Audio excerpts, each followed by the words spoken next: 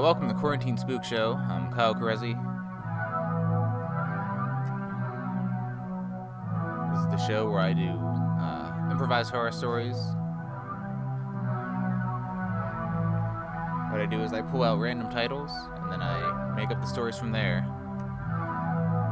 And if you have any titles you'd like to submit, you can send them to quarantinespookshow@gmail.com, or send them to me directly through various means of social media communication.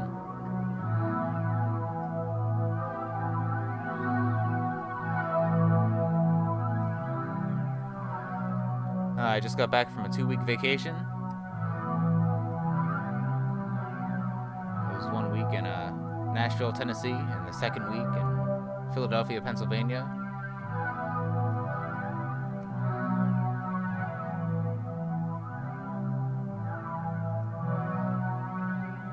It was a combination of city exploring, partying, hanging out with my partner's family, and hanging out with my own.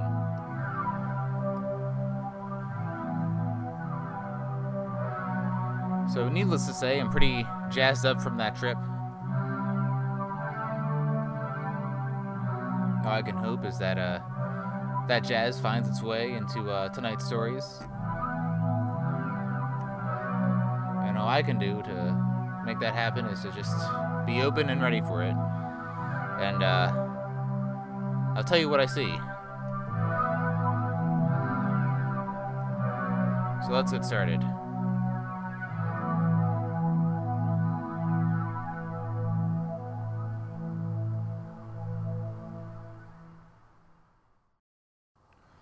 Okay, this first story is called Lively Debate.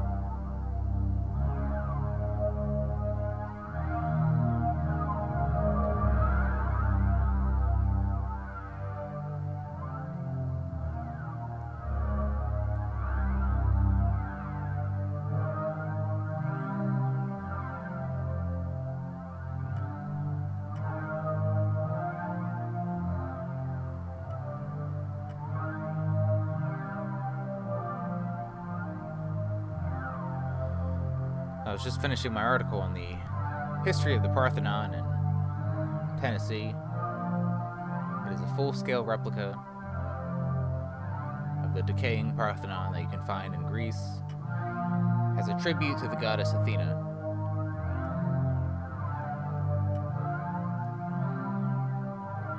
And I was discussing the history of the Parthenon replica, how it was a showcase for Tennessee's own version of the World's Fair.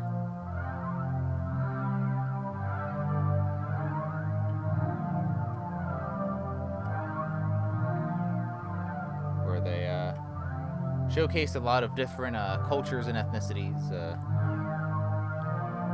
and had little debates in those spaces at the time.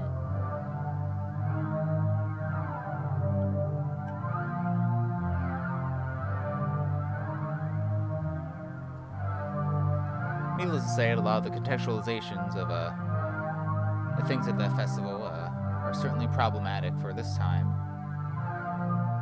However, they did happen. And the slightly more tragic thing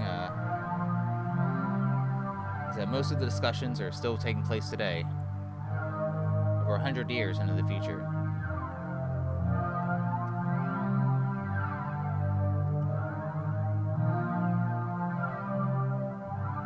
That was the ultimate theme of the article that I wrote.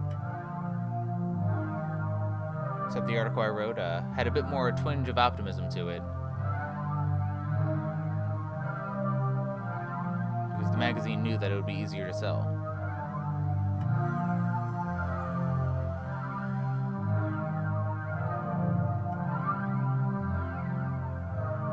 So the people at the magazine paid me, and feeling rotten for it, I decided to get some lunch.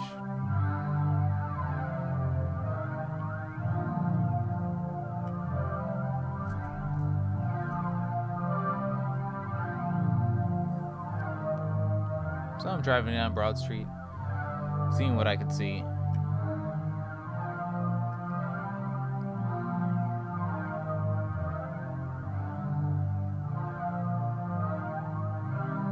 I was living in Philadelphia at the time, and I was in a habit of taking long drives in the outskirts of the city to the smaller towns that surrounded the metropolis.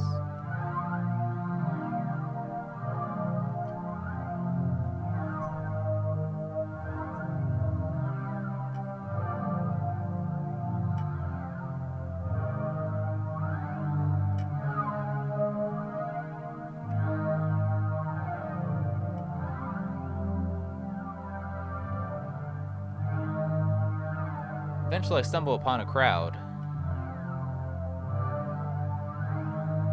clogging an entire street. Now, this street kind of struck me as a main street, but the town was far too small to classify it as such.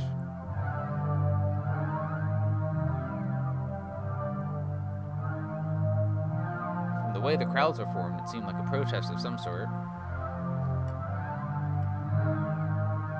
Thinking that there might have been a story in it, and my curiosity was being tickled, I stepped out just to see what was going on.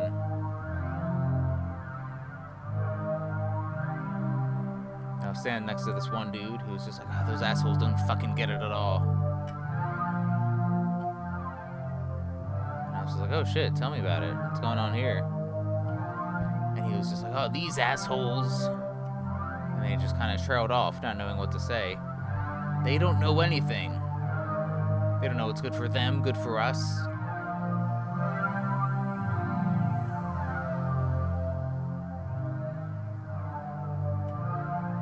Now, this is a town I've driven through before. And it has a relatively low population.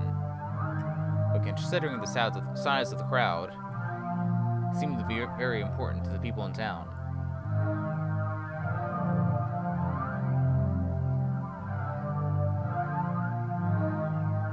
Eventually, I crossed the other side of the street where people were swarming. And then I hear another guy, a little bit older, a little bit balder, him saying just, "Those assholes." And I was just like, "Oh, what's going on?" And he was like, they don't get it at all, man. This shop's been open for decades, half a century even. And I was just like, "Oh, what shop?" Sammy Sandwiches. No? He pointed behind me, and I turned around and saw the storefront for Sammy Sandwiches. As I looked it up later, it was a renowned hoagie shop in the area. People loved it, and almost everyone loved it in town. Or at least half the people. When I saw the sandwich shop, I knew what it was, what the debate was about. There's two sandwich shops. One called Sammy Sandwiches.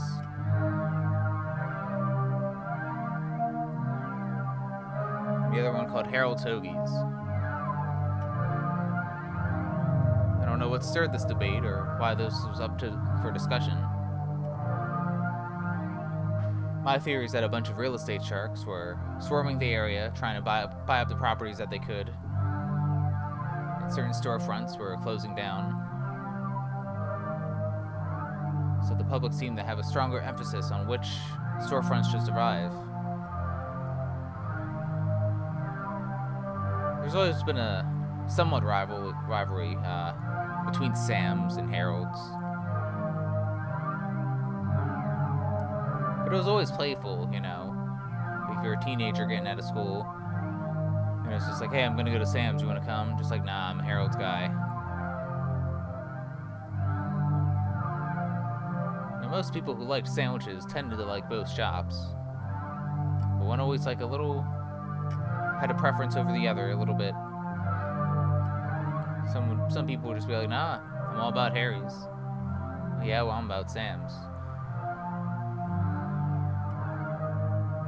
These debates started to stir a bit in the 1970s. For most people, it's casual. But like all things, people were taking it to extremes.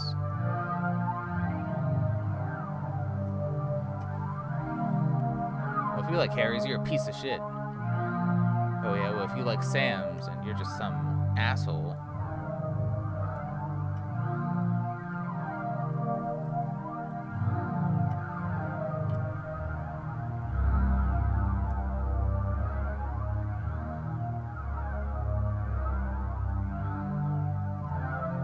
The whole thing started to intrigue me. I was really in store for some sort of fluff piece.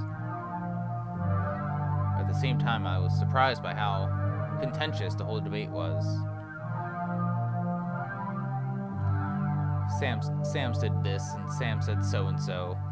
Oh yeah, where Harry supports this, and Harry did all that. All the facts started to blur together, and led me to deduce that both Sam and Harry were total assholes. So I think what really pinned the matter was how good the sandwiches were.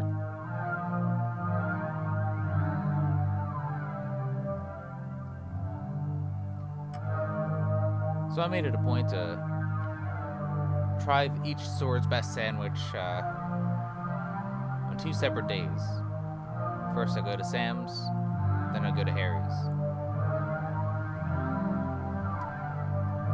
And this got word around town. And apparently, people were assuming I was a much more high-profile writer than I actually was.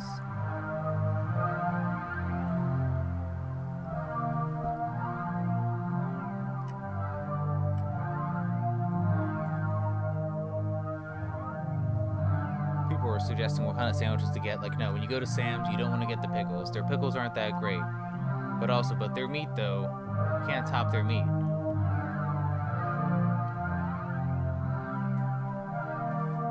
Yeah, well, make sure you go to Harry's. You gotta get extra oregano and extra oil so you can soak the whole thing. Let it sit out for an hour so that way the bread can absorb the oil and it's just like eating a blanket, man. Okay? I was no stranger to sandwich discourse in the Philadelphia and Pennsylvania area.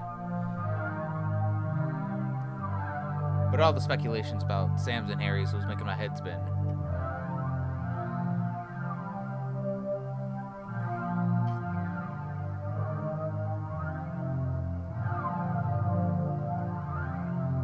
So the first day I went to Sam's. I was surprised by how empty it was, but a lot of people were still swarming outside.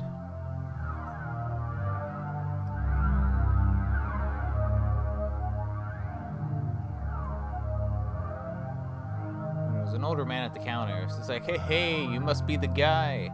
And I'm just like, I'm a guy, sure, yeah. And Sam said, no, I didn't mean that kind of guy. I mean, you're the magazine dude, yeah? And I was just like, yeah, that's me. And it's just like, all right, well, I'm Sam. This is Sam's shop.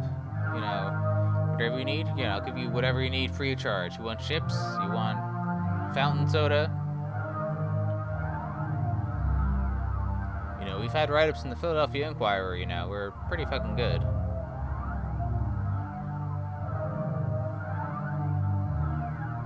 And I was just like, yeah, you know, just give me your best. I guess I'll get an Italian hoagie.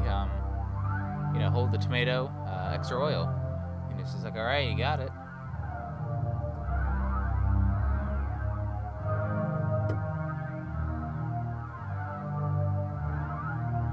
He made the sandwich himself and then brought it out to me.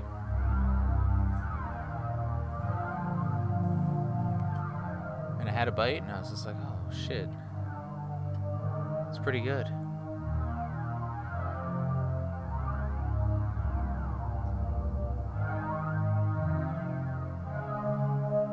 Had another bite and I was pretty impressed by it. I've had a lot of good sandwiches in the Philadelphia area, but Sam's Italian hoagie struck me as memorable. And he just said, oh, you're into it? And And I was like, yeah, it's pretty good. And we just started to get to chatting about town and all that. Talking about Philadelphia and the history there. How he used to live there and why he doesn't anymore. Mainly for family reasons.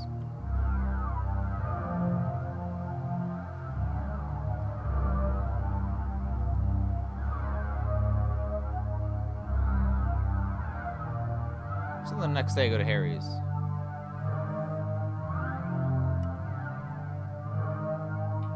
Again, it was a similar vibe to Sam's, you know. Just a reliable Philadelphia suburban sandwich shop.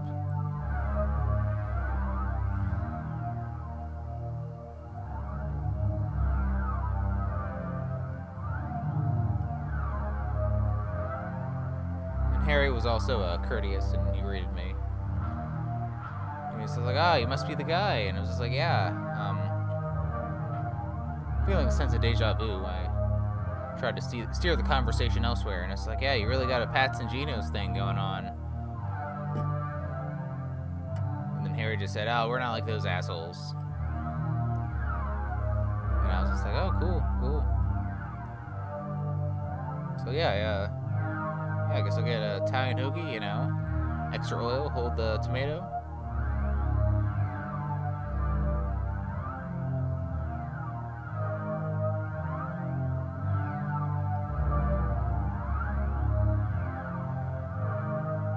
Harry started to make the sandwich.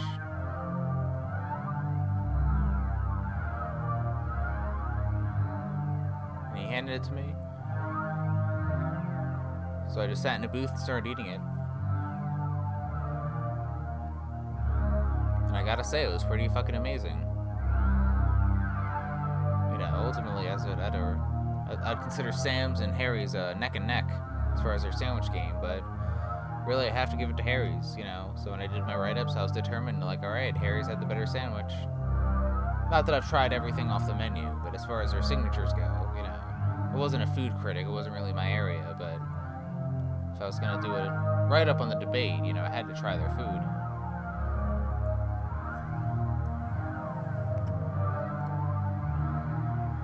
Harry was just like, "Oh, you're into it?" And I said, "Yeah, this is awesome. You know, I think you're gonna be my pick." He's like, "Ah, cool, good to hear, you know. You know, with all the development happening, you know, we got to do what we can to get our clientele up, you know. Cost of living is increasing, so we got to, you know, really got to expand our horizons or really, like, stay afloat." And I was just like, "Yeah, I hear that." He's like, "All right, so you're going to go to Sam's tomorrow, huh?" And I said, "Oh, no, I already went to Sam's. I went to Sam's yesterday."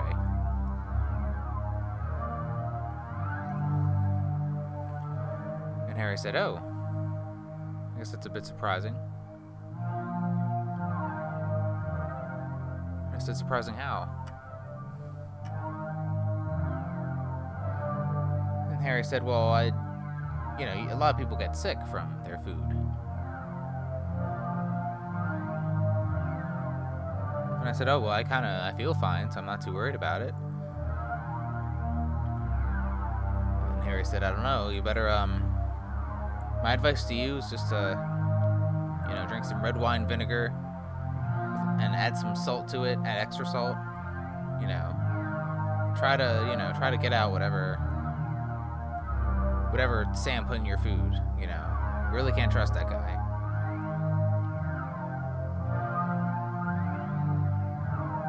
And I was like, "Okay, sure. Well, I feel fine, so I don't think I should worry about it."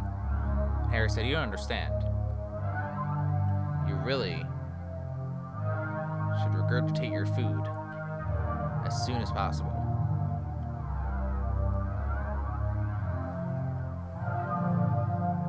My way home to Philly, I was really unnerved by this.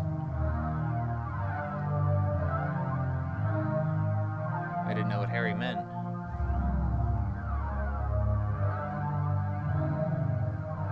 So anyway, I started to get to the draft that night. Writing about my experiences, the histories of Harry's and Sam's.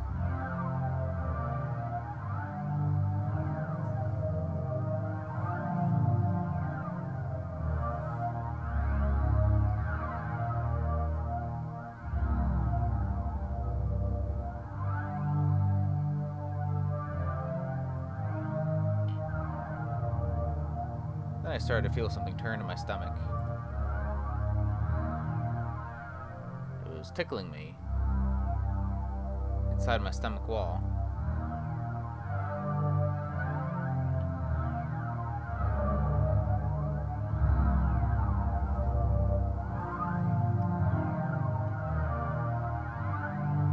I decided to do what Harry said, and I just drank a bunch of vinegar and added a bunch of shit that makes you vomit.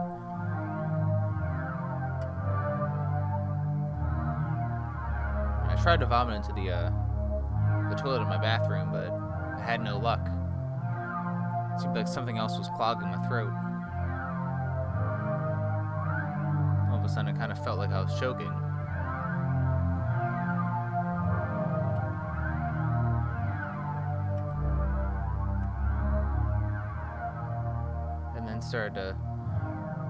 Something started to tickle me all up my esophagus, all the way up my throat.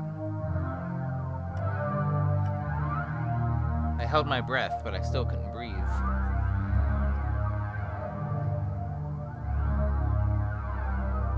And then I started to feel a very congesting sensation come out of my mouth.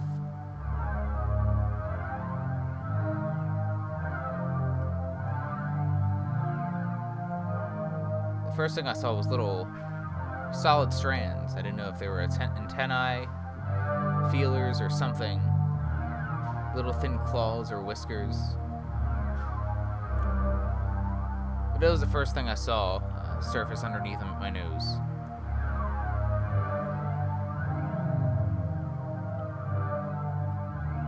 More and more started to come out of my throat.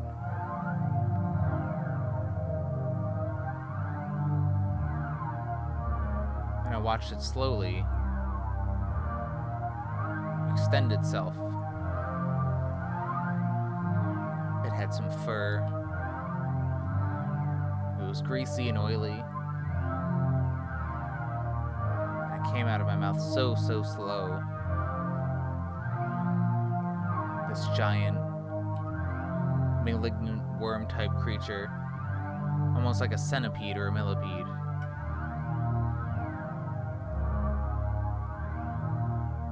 All of its legs were writhing around, trying to find its way out of my throat. It felt like it was taking forever. My body was paralyzed and immobilized, and I couldn't move at all. I was just hunched over the toilet and just let it happen. And as the centipede-like creature started to inch its way out of my mouth, I noticed these little spots that looked like they were painted on. And watched them emerge one by one on the creature's back out of my mouth.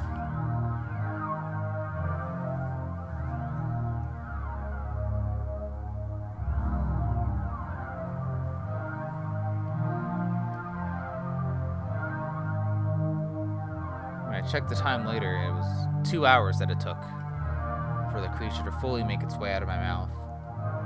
And I endured the entire thing in dense sobriety. Eventually, the creature fell in the toilet.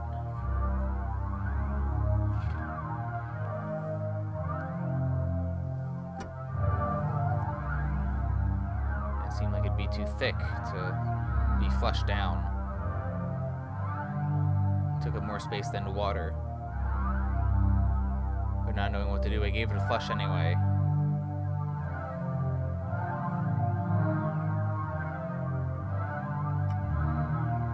And as I flushed it, it squeezed itself into the toilet hole and then flushed down.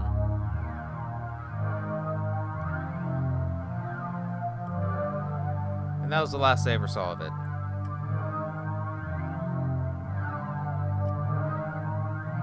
So when I did my write-up, I wrote about that malignant centipede thing that crawled out of my mouth for 2 hours. And it happened after I ate at Sam's and Harry's.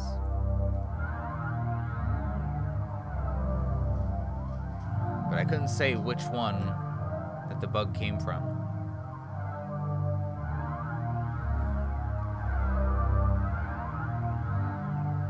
But I released the article, and it was met with a lot of scorn by the public of my refusal to pick a side, out of which sandwich shop was better than the other.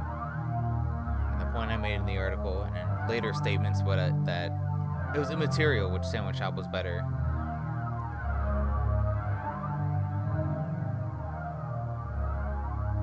There's no way of knowing where the bug came from, and there's no accurate way to make that distinction.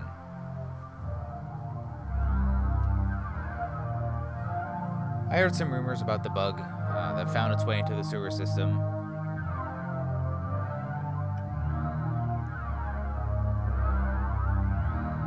There have been sightings of it over the years. I don't think it's from the same bug. I don't know how long their lifespan is.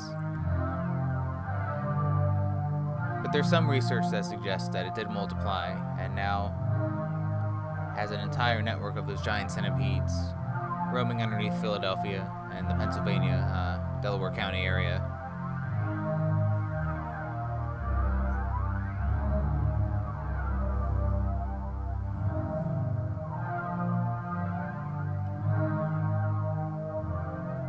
As for Sam's and Harry's and the diehard fans of those sandwich shops, people still debate about which sandwich shop is better, but my article changed the flavor of the debate. People started to speculate which shop the bug came in.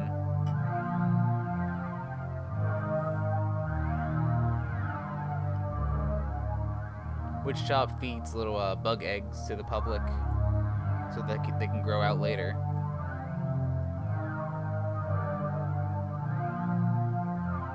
Some people out of town said, well, it could certainly be both. They certainly can be in cahoots, fabricating this debate.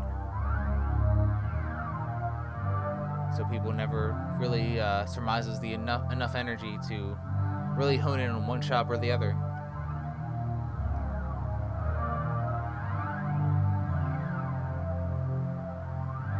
And I haven't been to that town in many years, but from what I've heard, people are still debating about those sandwich shops.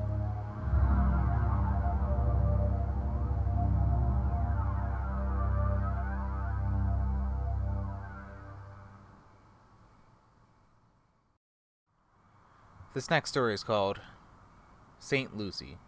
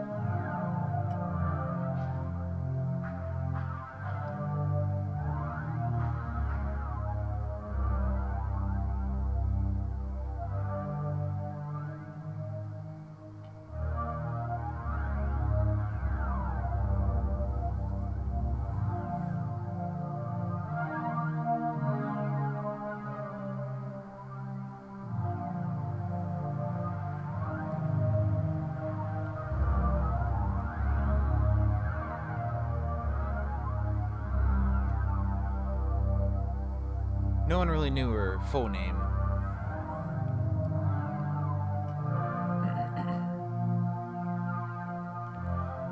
Everyone just called her St. Lucy.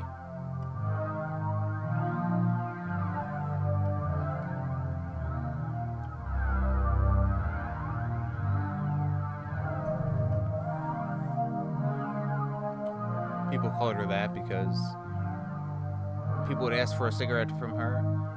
She always had one to spare.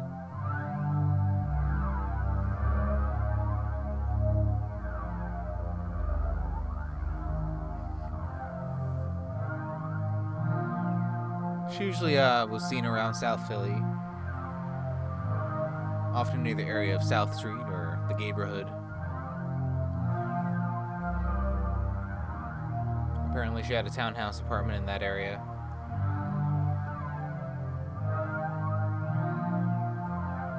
It was often found in the bookshops, chatting with the clerks there.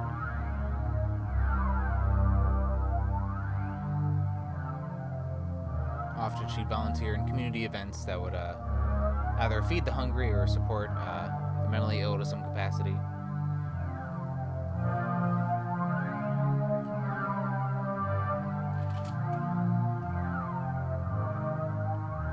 But no one really knew her super well. All they knew about her was that she was kind and generous. And no one else knew too much about her personal life.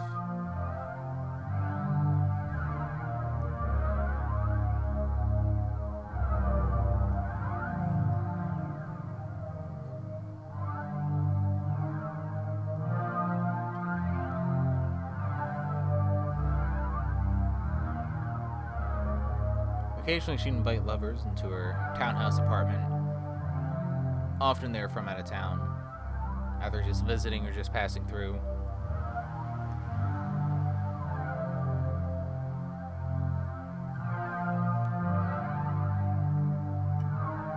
But no one ever saw these suitors for more than a weekend or a week or some sort.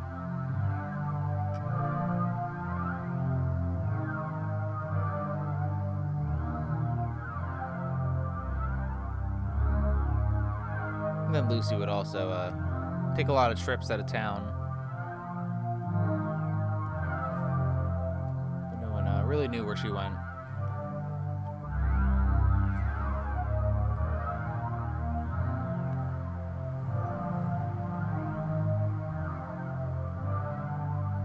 I remember the first time I met her.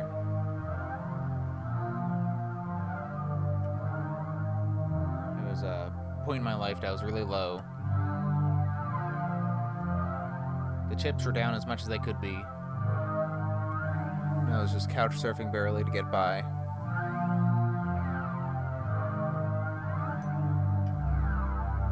And I saw her standing on the sidewalk, smoking a cigarette. I've always wanted to meet her and talk to her.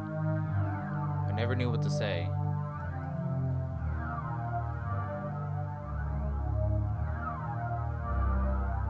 It always seemed like her outlook and perspective of life was far more vast than my own, and I could never think of anything that could match her knowledge and wit.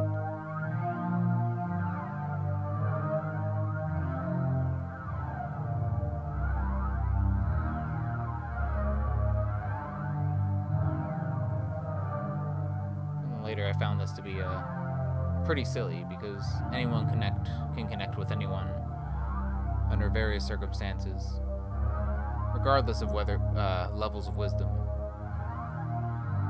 But still, I was intimidated in that moment. So when I saw her with that cigarette, I just made it so I was walking past her, and then I stopped, and I was like, "Hey, do you got an extra cigarette you can spare me?" And she was just like, "Yeah, sure." I had some spare change in my pocket that I was going to give her, and she was like, "Oh, no, don't worry about it." So I started to smoke the cigarette next to her.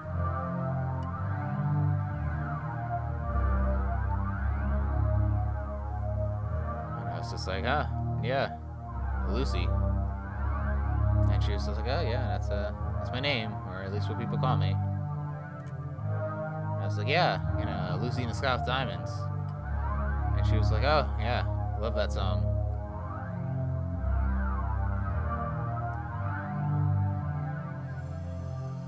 She had a reputation of being so chatty and benevolent, but she was coming off as very guarded with me, so I kept trying to chat with her.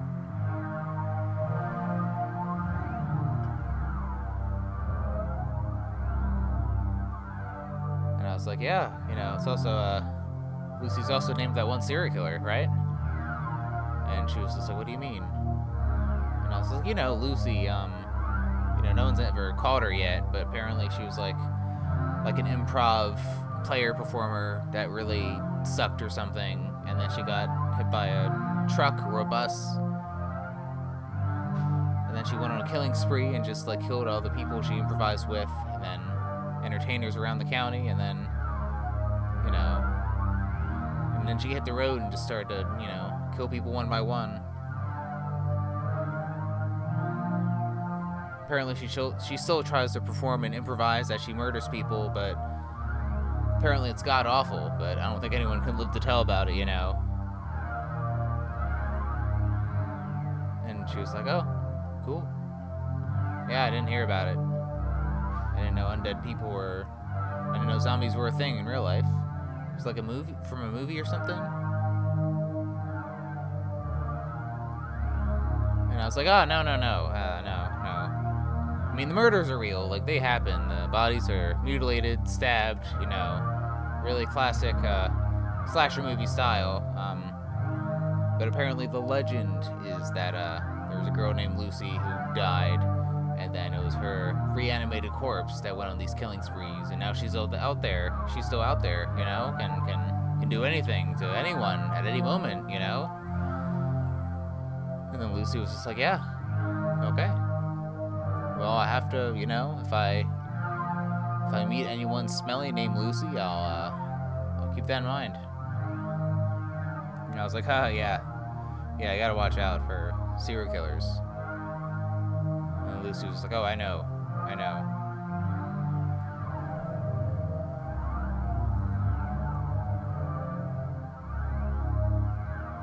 I wasn't enjoying this conversation because Lucy was making me feel like I was a serial killer, and I was just like, I'm not a serial killer, you know. And she was like, I never said that. And I was just like, yeah, because I'm not like that. I mean, you know, I got like the profile for it, sure, you know. I can never hold any relationships or friendships for a while, not for very long anyway. I have very long pits of loneliness. I'm very meticulous about certain things, you know. But I'm not a serial killer at any stretch, you know. That would be awful.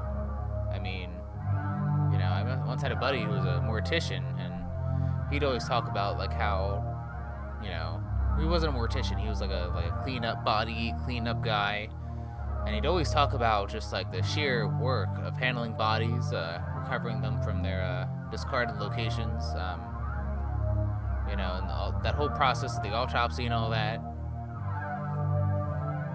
And how it's a lot of physical, difficult labor with the smell and everything, and to handle a dead body, you know. And serial killers, they not only endure that, but they're like into it. That's like their jam. They're just like, oh yes, handling dead bodies repeatedly, even though they're smelly and difficult to lug around. Like that's like their passion, you know. It's really fucked up, because dead bodies are like inherently disturbing unless you're like a predator and hungry or something, you know. I guess serial killers are like a type of predator or whatever, but I'm not a predator or anything like that.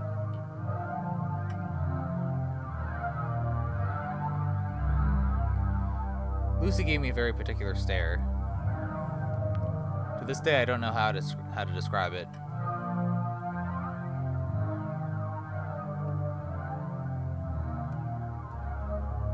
It kind of reminded me of Jean-Luc Picard was alive and in person and existed in the world.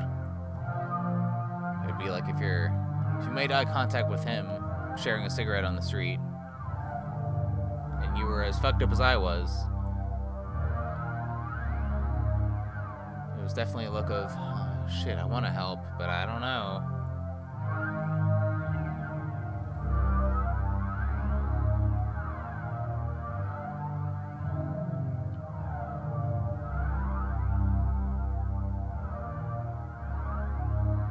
So Lucy said, yeah, well, you know, I'm sure you can get through whatever you're handling.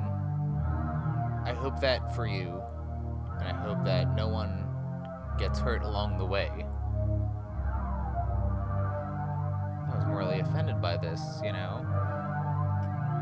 You know, I don't hurt people on purpose or anything, but, you know, the way she was talking to me, I was so not into it at all. And I was like, well, hey, you know, I'm not trying to be abrasive or anything, you know, just having a cigarette, having a chat. And she was like, yeah. And I was just like, well, Do you want to have a drink or something? I know you don't know me, but I heard about you, and I'm not being a creeper, or not trying to, but I heard you're like, you know, I've been really down on my luck recently, and I'm definitely concerned for myself and my life. And I've never felt more lonely in my life, but that's not unusual for anyone. But I do think, you know, if you got time, I could use some advice. I hear you're the shit. Not that like you're a guru or anything. I'm not too spiritual myself. I mean, I meditate occasionally. It does help the pain a little bit, but I'm not like, I don't know, awareness, that's also cool. But I don't always want to be aware, you know. But if you got, you know, listen, if you want to if we can have a drink, you give me some advice on life, I could use that. Just something on the go, you know. You don't have to invite me to your place. We don't have to see each other again, you know. I just need, I need some assistance to some capacity. So if you can, you know, Lucy, St. Lucy, if you can help me out with that, that'd be cool. You really seem like the total opposite of that one undead serial killer I heard about. So if you could just help me out with this, that'd be super cool.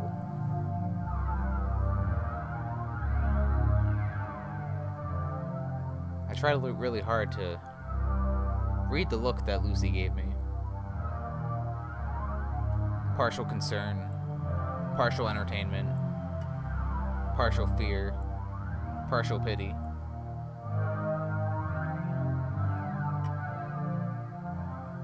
And she said, yeah, we can hang out for a little bit. And I said, awesome, let's go to this, let's go to the bar down the street, right there, you know? We'll go somewhere close, you know? And she was like, I don't drink, but, you know, I'll get a Sprite or something.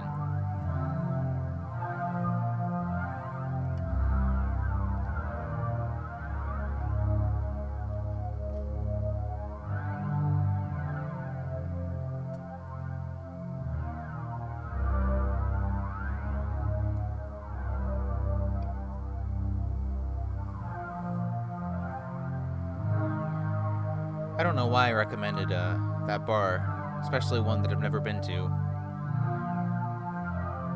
I was just panicking, and I was just like, oh, let's go to that bar over there. But the bar was called Kinky Jazz. It was located in the outskirts of the neighborhood. It was known for jazz shows and sex shows and drag shows.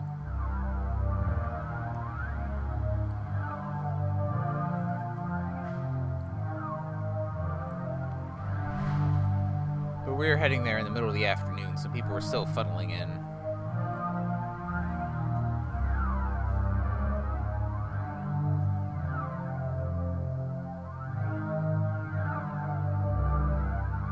I had a nice Pilsner with a happy little bear with a fez hat on it. And Lucy got a 7-Up because they didn't have Sprite.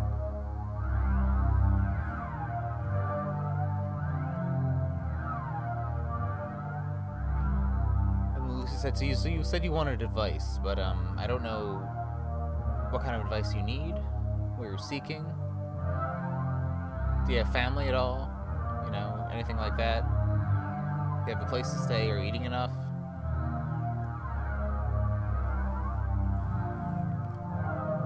This may not have been the case for most people, but these questions were tremendously difficult for me to answer.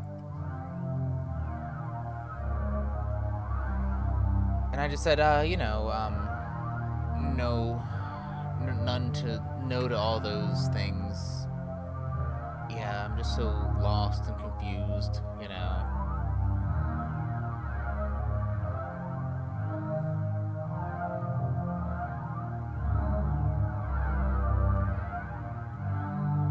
You know, I tried college for a bit, that didn't pan out. Tried to get into the military, and I was like, wait, shit, never mind. Kind of just been wandering around ever since, really. You know, and I don't think a job or like a sense of stability will help at all, you know. And Lucy said, well, why not? And I said, because I'm too much of a you know, too much of a piece of shit to really do anything. I don't know how to do things, really.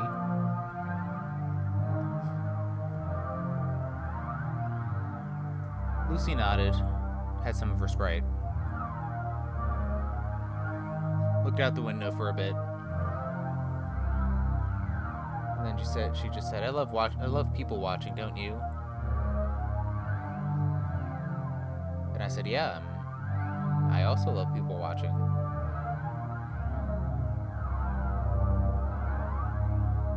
And then she looked back at me and said, well, that's one thing you're able to do that you love. And I said, okay, yeah.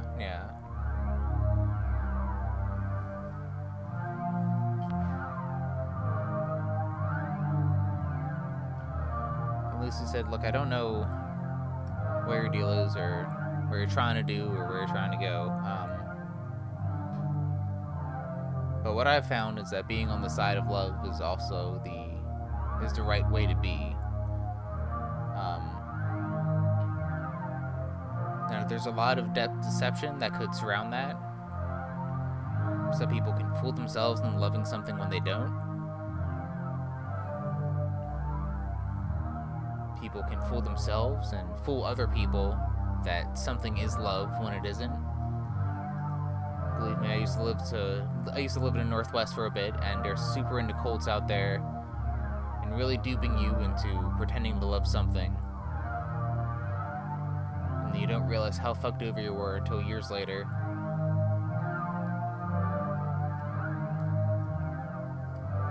And then I nodded and I said, yeah. And then I thought about it, and I thought, I heard she didn't give anything out about her personal life. I guess that's a little bit personal. So Lucy readjusted her beanie and she said, look, I don't know, just do things you love, you know. If you love a person, do what you want for them.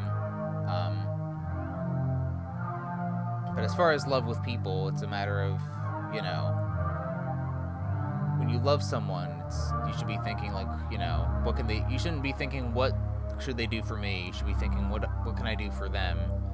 And you got to make sure that they are also thinking that way, so you're not on like some one-sided abusive relationship or something, you know.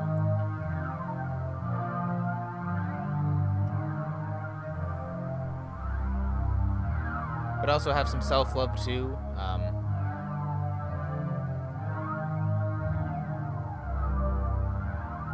There's one little quote from Eartha Kitt, I think, that I always think about. That she says, success starts from home. Not that any form of, like, you know, domestication is for everyone or anything, but I mean, if you have your core of people that you love in your life, you focus on that for a bit, then that'll enable you the strength to do whatever you want that you love. And then sharing that with other people, you know. And nothing's perfect, you know, nothing's gonna go your way all the time. You can't just land in a city and think you're just gonna nail it just by being there because it's fresh, because that doesn't always last either.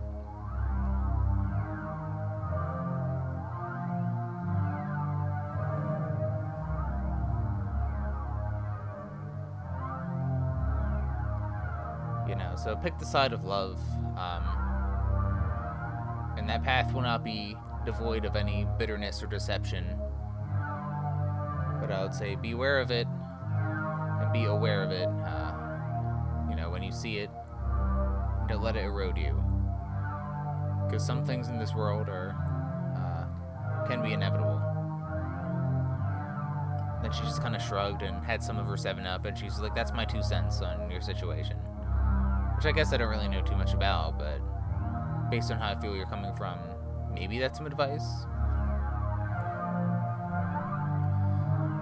So I nodded for a bit, probably a bit too longer.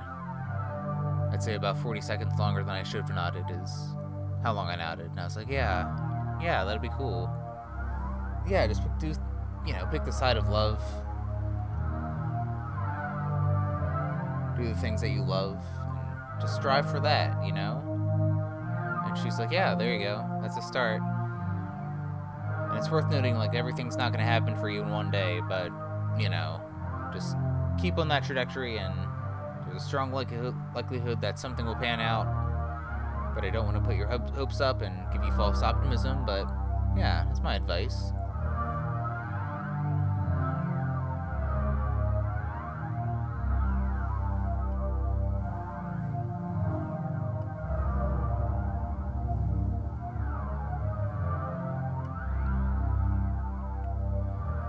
I felt recharged and energized from that conversation.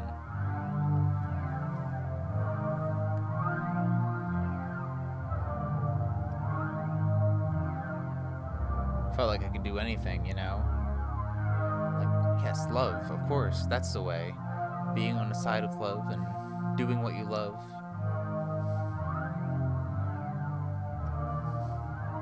You know, there are things about me that I've always wanted to do in ways that I wanted to access myself, but always felt bashful for. But if I'm on the side of love, then I think that I can access these parts of myself and live in the way that I truly want to live.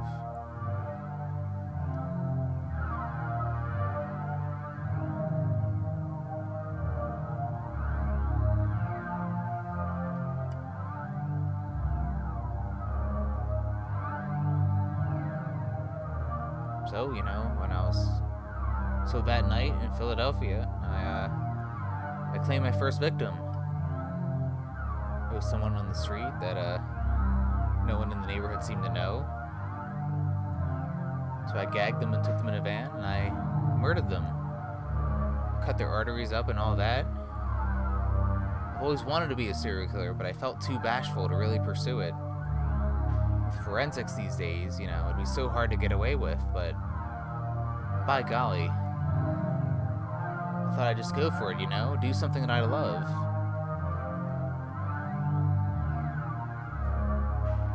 I've loved the whole, you know, when I've known people who would, like, clean up bodies and all that, I was just like, oh, I want to do that, but I want to be the one to take their life and make it an intimate experience.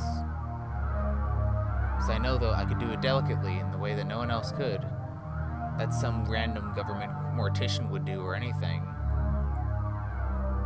No, I can make death what it needs and has to be.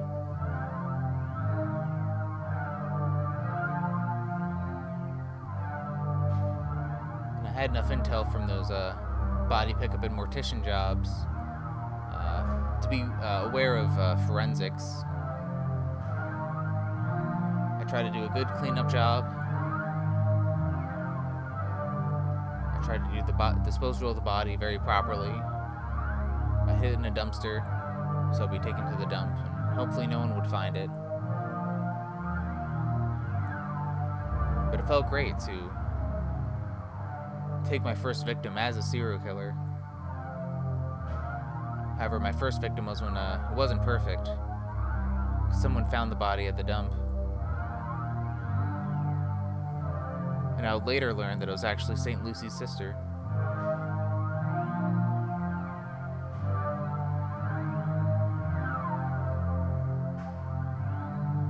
And I know someone, a friend I had in Philly, told me that she just cried and cried over it.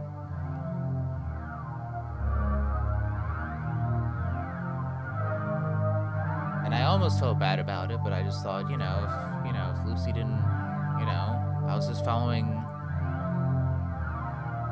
following Lucy's advice.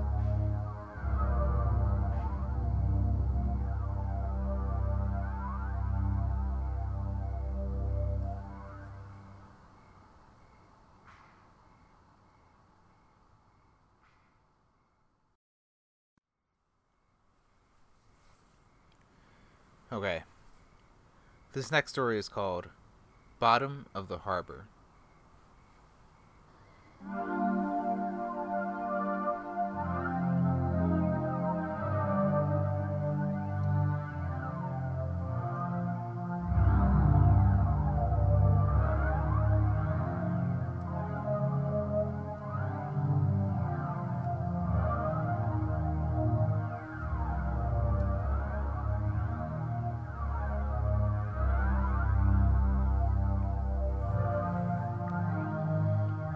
There's a lot of speculation of what was found at the bottom of the harbor.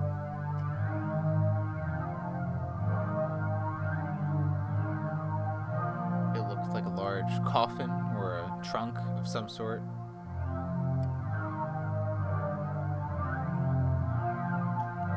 It was some sort of rectangular box.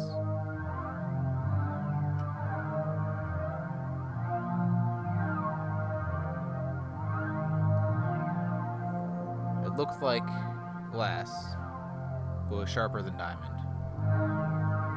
And the seams of the box were blue, and the rest of the surface was black.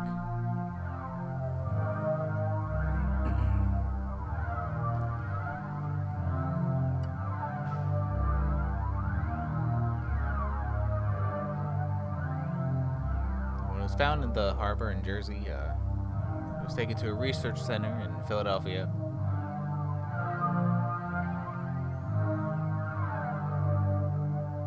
Some researchers came internationally to study it.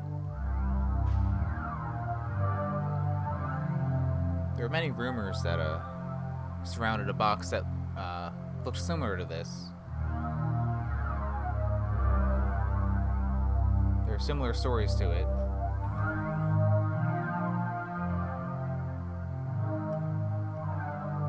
Some of the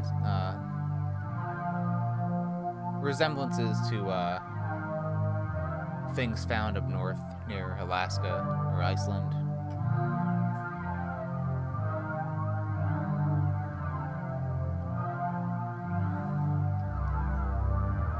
And also stories of this box echoed myths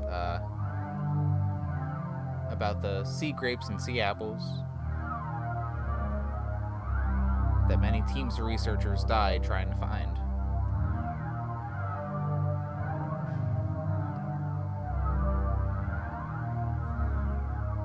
But no one knew why this rectangular box was at the bottom of the harbor. There didn't seem to be a way to open it.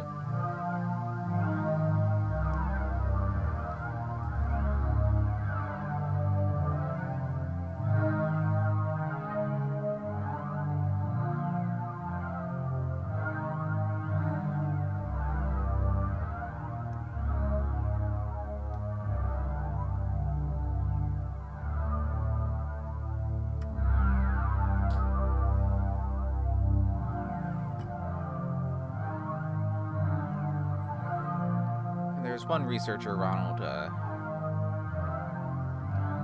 who's being very thorough about the box. He's traveled internationally to and studied things of such a mysterious nature. People said that his research was Lovecraftian, but Ronald always says, no, I always think we should graduate from Lovecraft, really.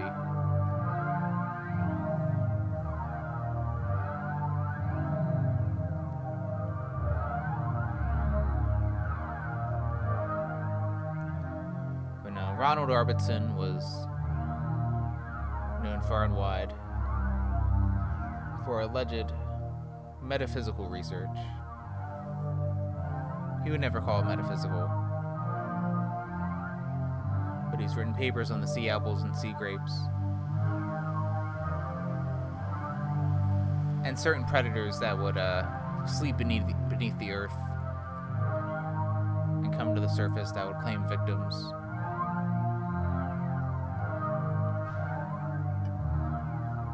And also creatures that would take seed in people's bodies and emerge afterwards.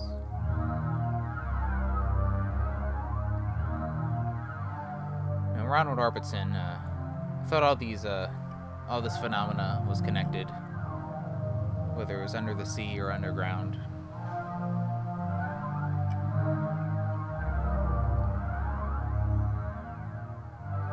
But all we can do was study one case at a time.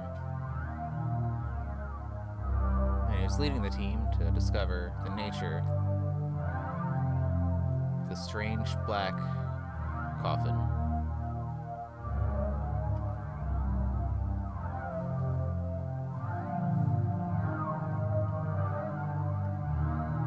his team of researchers, a great debate occurred. Whether to keep trying to find ways to open it, or just to break it open to see what's inside.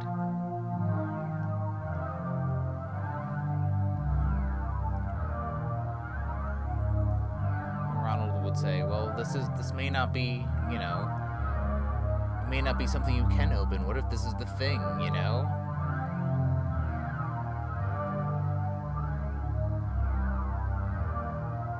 And then one of the younger researchers said, with all due respect, Mr. Arbertson, but we should really crack this thing open. And then Ronald said, don't you understand how dangerous this thing is?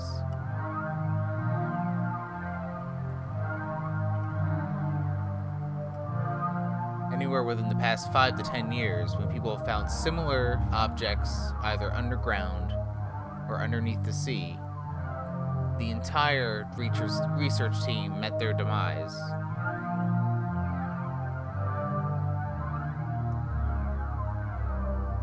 And there'd be stories of fast, vicious predators.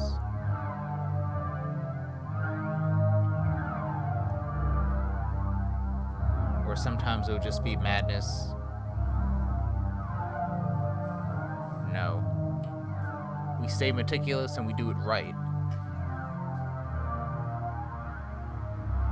For I do not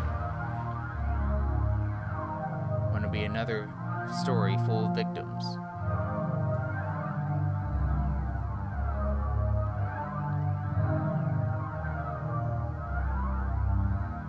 I don't want to be another scientist that plunges their way into their own demise. I'm actually focusing on the betterment of society. And I will not do that with faulty research tactics.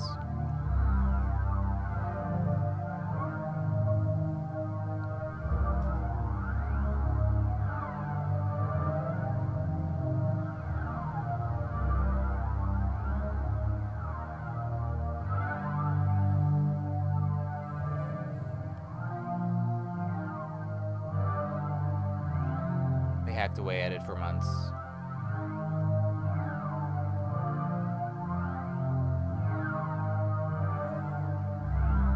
Tried to study its texture, its substance, its surface, for any engravings on it. Put it through x-rays. But still, nothing was revealed. Except for what you could see with the box, with your naked eye and your naked senses.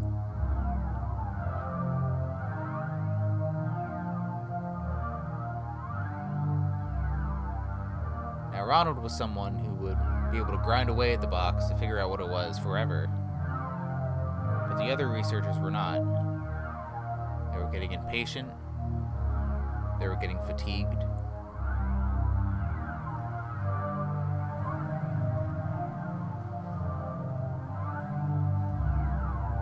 They wanted to know what the deal with this box was,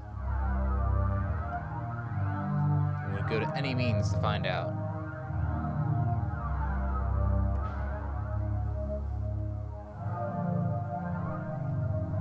The only hint that they found was that it emitted some flavor of electromagnetism.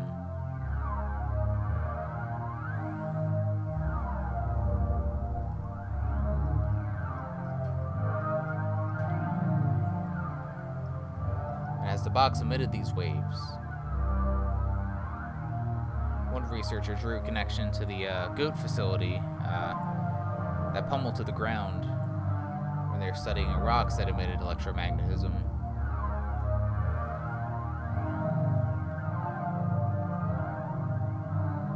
And again, that one young researcher was just like, if we just crack it open, we can see what's inside, and then that way we can get a stronger signal of electromagnetism. It's probably just like, something else more substantial. And Ronald said, kid, you're drunk. Don't you understand that this coffin, this sleek glass surface could be shielding something that can destroy us all. No. We take our time with it and we're thorough. After we've exhausted literally every option, if we've exhausted every option of investigation for this box, maybe we can start to unseal it. But that won't be for another several years. And then the young researcher said, yeah, well, now who's drunk? And Ronald said, what was that? And the young researcher said, nothing.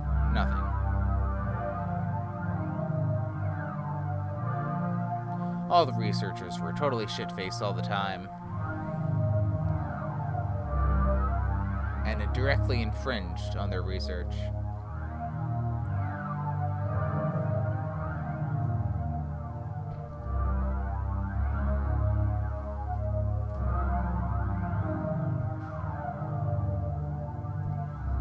So a few months later, Ronald took a vacation, because everyone needs a vacation at some point.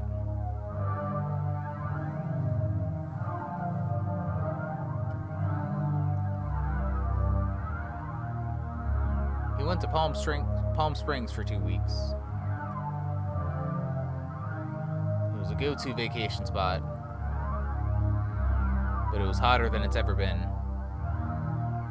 With climate change and all that. It made him think in apocalyptic terms, in the state of the world. Not that he didn't think of in those terms anyway, but he really just needed a vacation where he could just chill the fuck out for 2 weeks. And then he thought, I guess I should have done a staycation or something. But he ended up not being well rested at all during his vacation.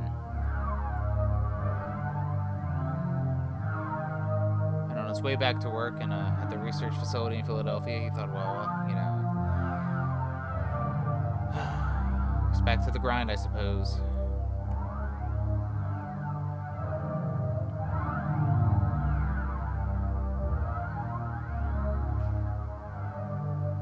But when he went to the facility, he saw that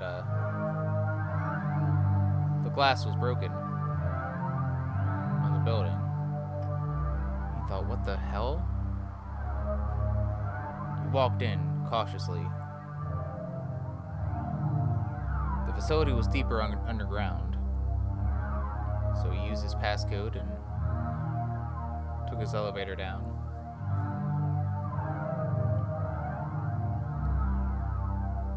And he went down to the facility and saw nothing but bodies and blood and destruction everywhere.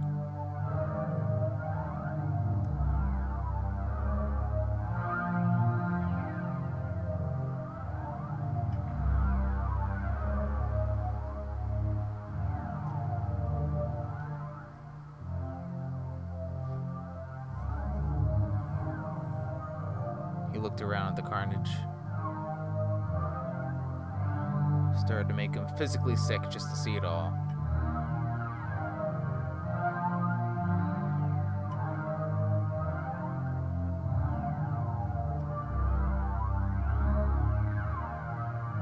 And then when he went to the room where the box was kept, he saw something which did not surprise him. He saw that the box was smashed in half.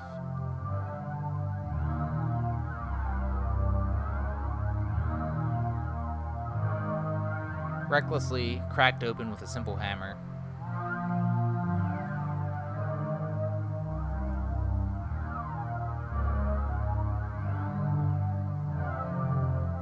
Ronald was displeased with everyone in that facility. He called his colleague. Then he just muttered to himself, those bastards deserved it.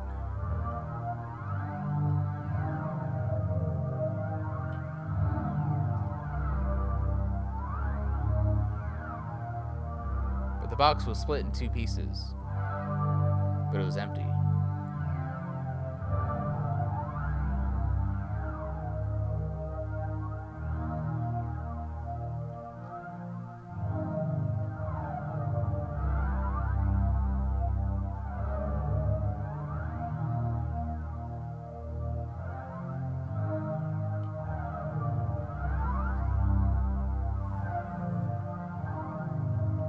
He didn't know what kind of creatures were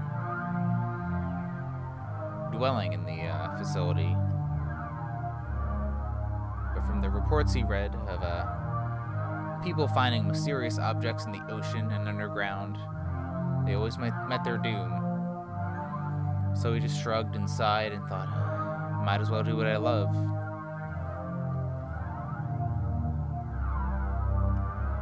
So he got a flashlight and some candles, and he got to work. He continued research on the box. Most of the technology was shot, but he still did what he could. He was able to leave the facility a few times and get a generator to power some supplies. He got the X-ray working again and started to scan it. Started to study the interior of the box with all these fascinating encryptions on it. Took copious notes and gathered multitudes of data.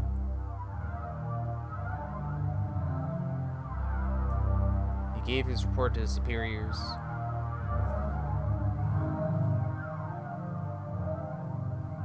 And continued this research for months.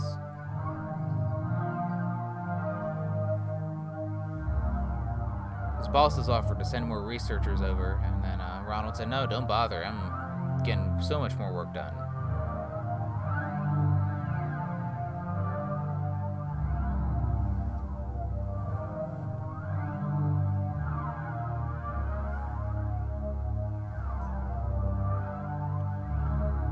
So after several months, Ronald figured out what the box was. It was a bomb. A dormant one at that. Similar to the concept of a missile that's encased and doesn't explode yet. That's what this rectangular coffin was.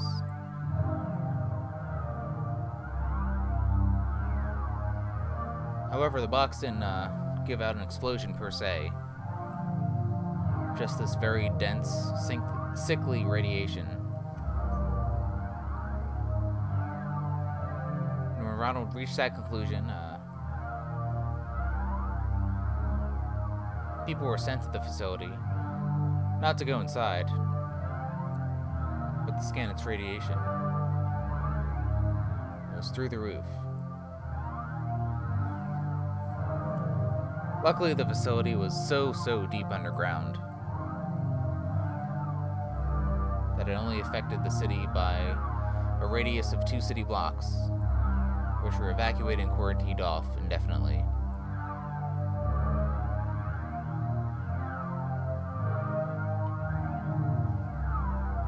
However,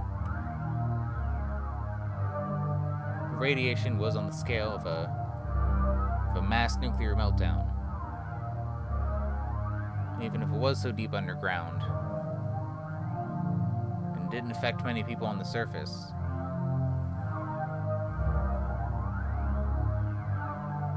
it affected Ronald a great deal. It wasn't a type of radiation that people knew or were used to.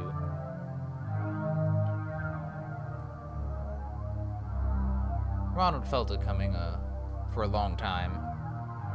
Part of why he stuck to his research, though he was a bit more relieved that it wasn't some creepy monster out to get him, because that bought him more time. Now, as he did his research, his body would erode.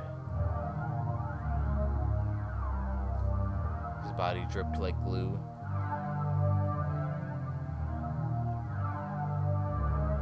Constantly vomiting and constantly sick.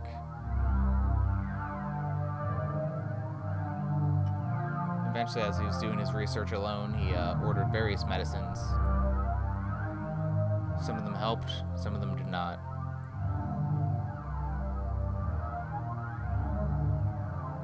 He got as much data about the radiation as he could, so that if people were to find a similar box in the ocean or underground or in a harbor, they'd be able to do something about it. But Ronald knew it was too late for him. Eventually, the research facility became his home. He lived for a couple years after the initial drop-off of the rectangular coffin. He was surprised by how long he lived.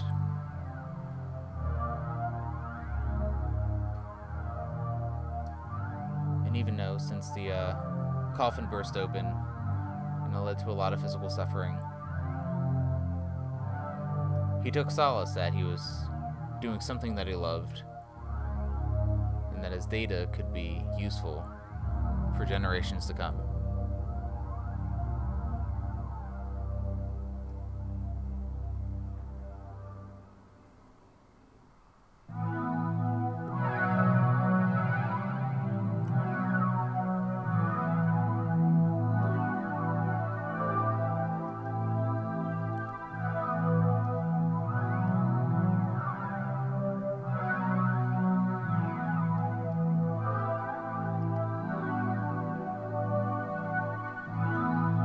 Well, that was Quarantine Spook Show. I'm Kyle Carezzi.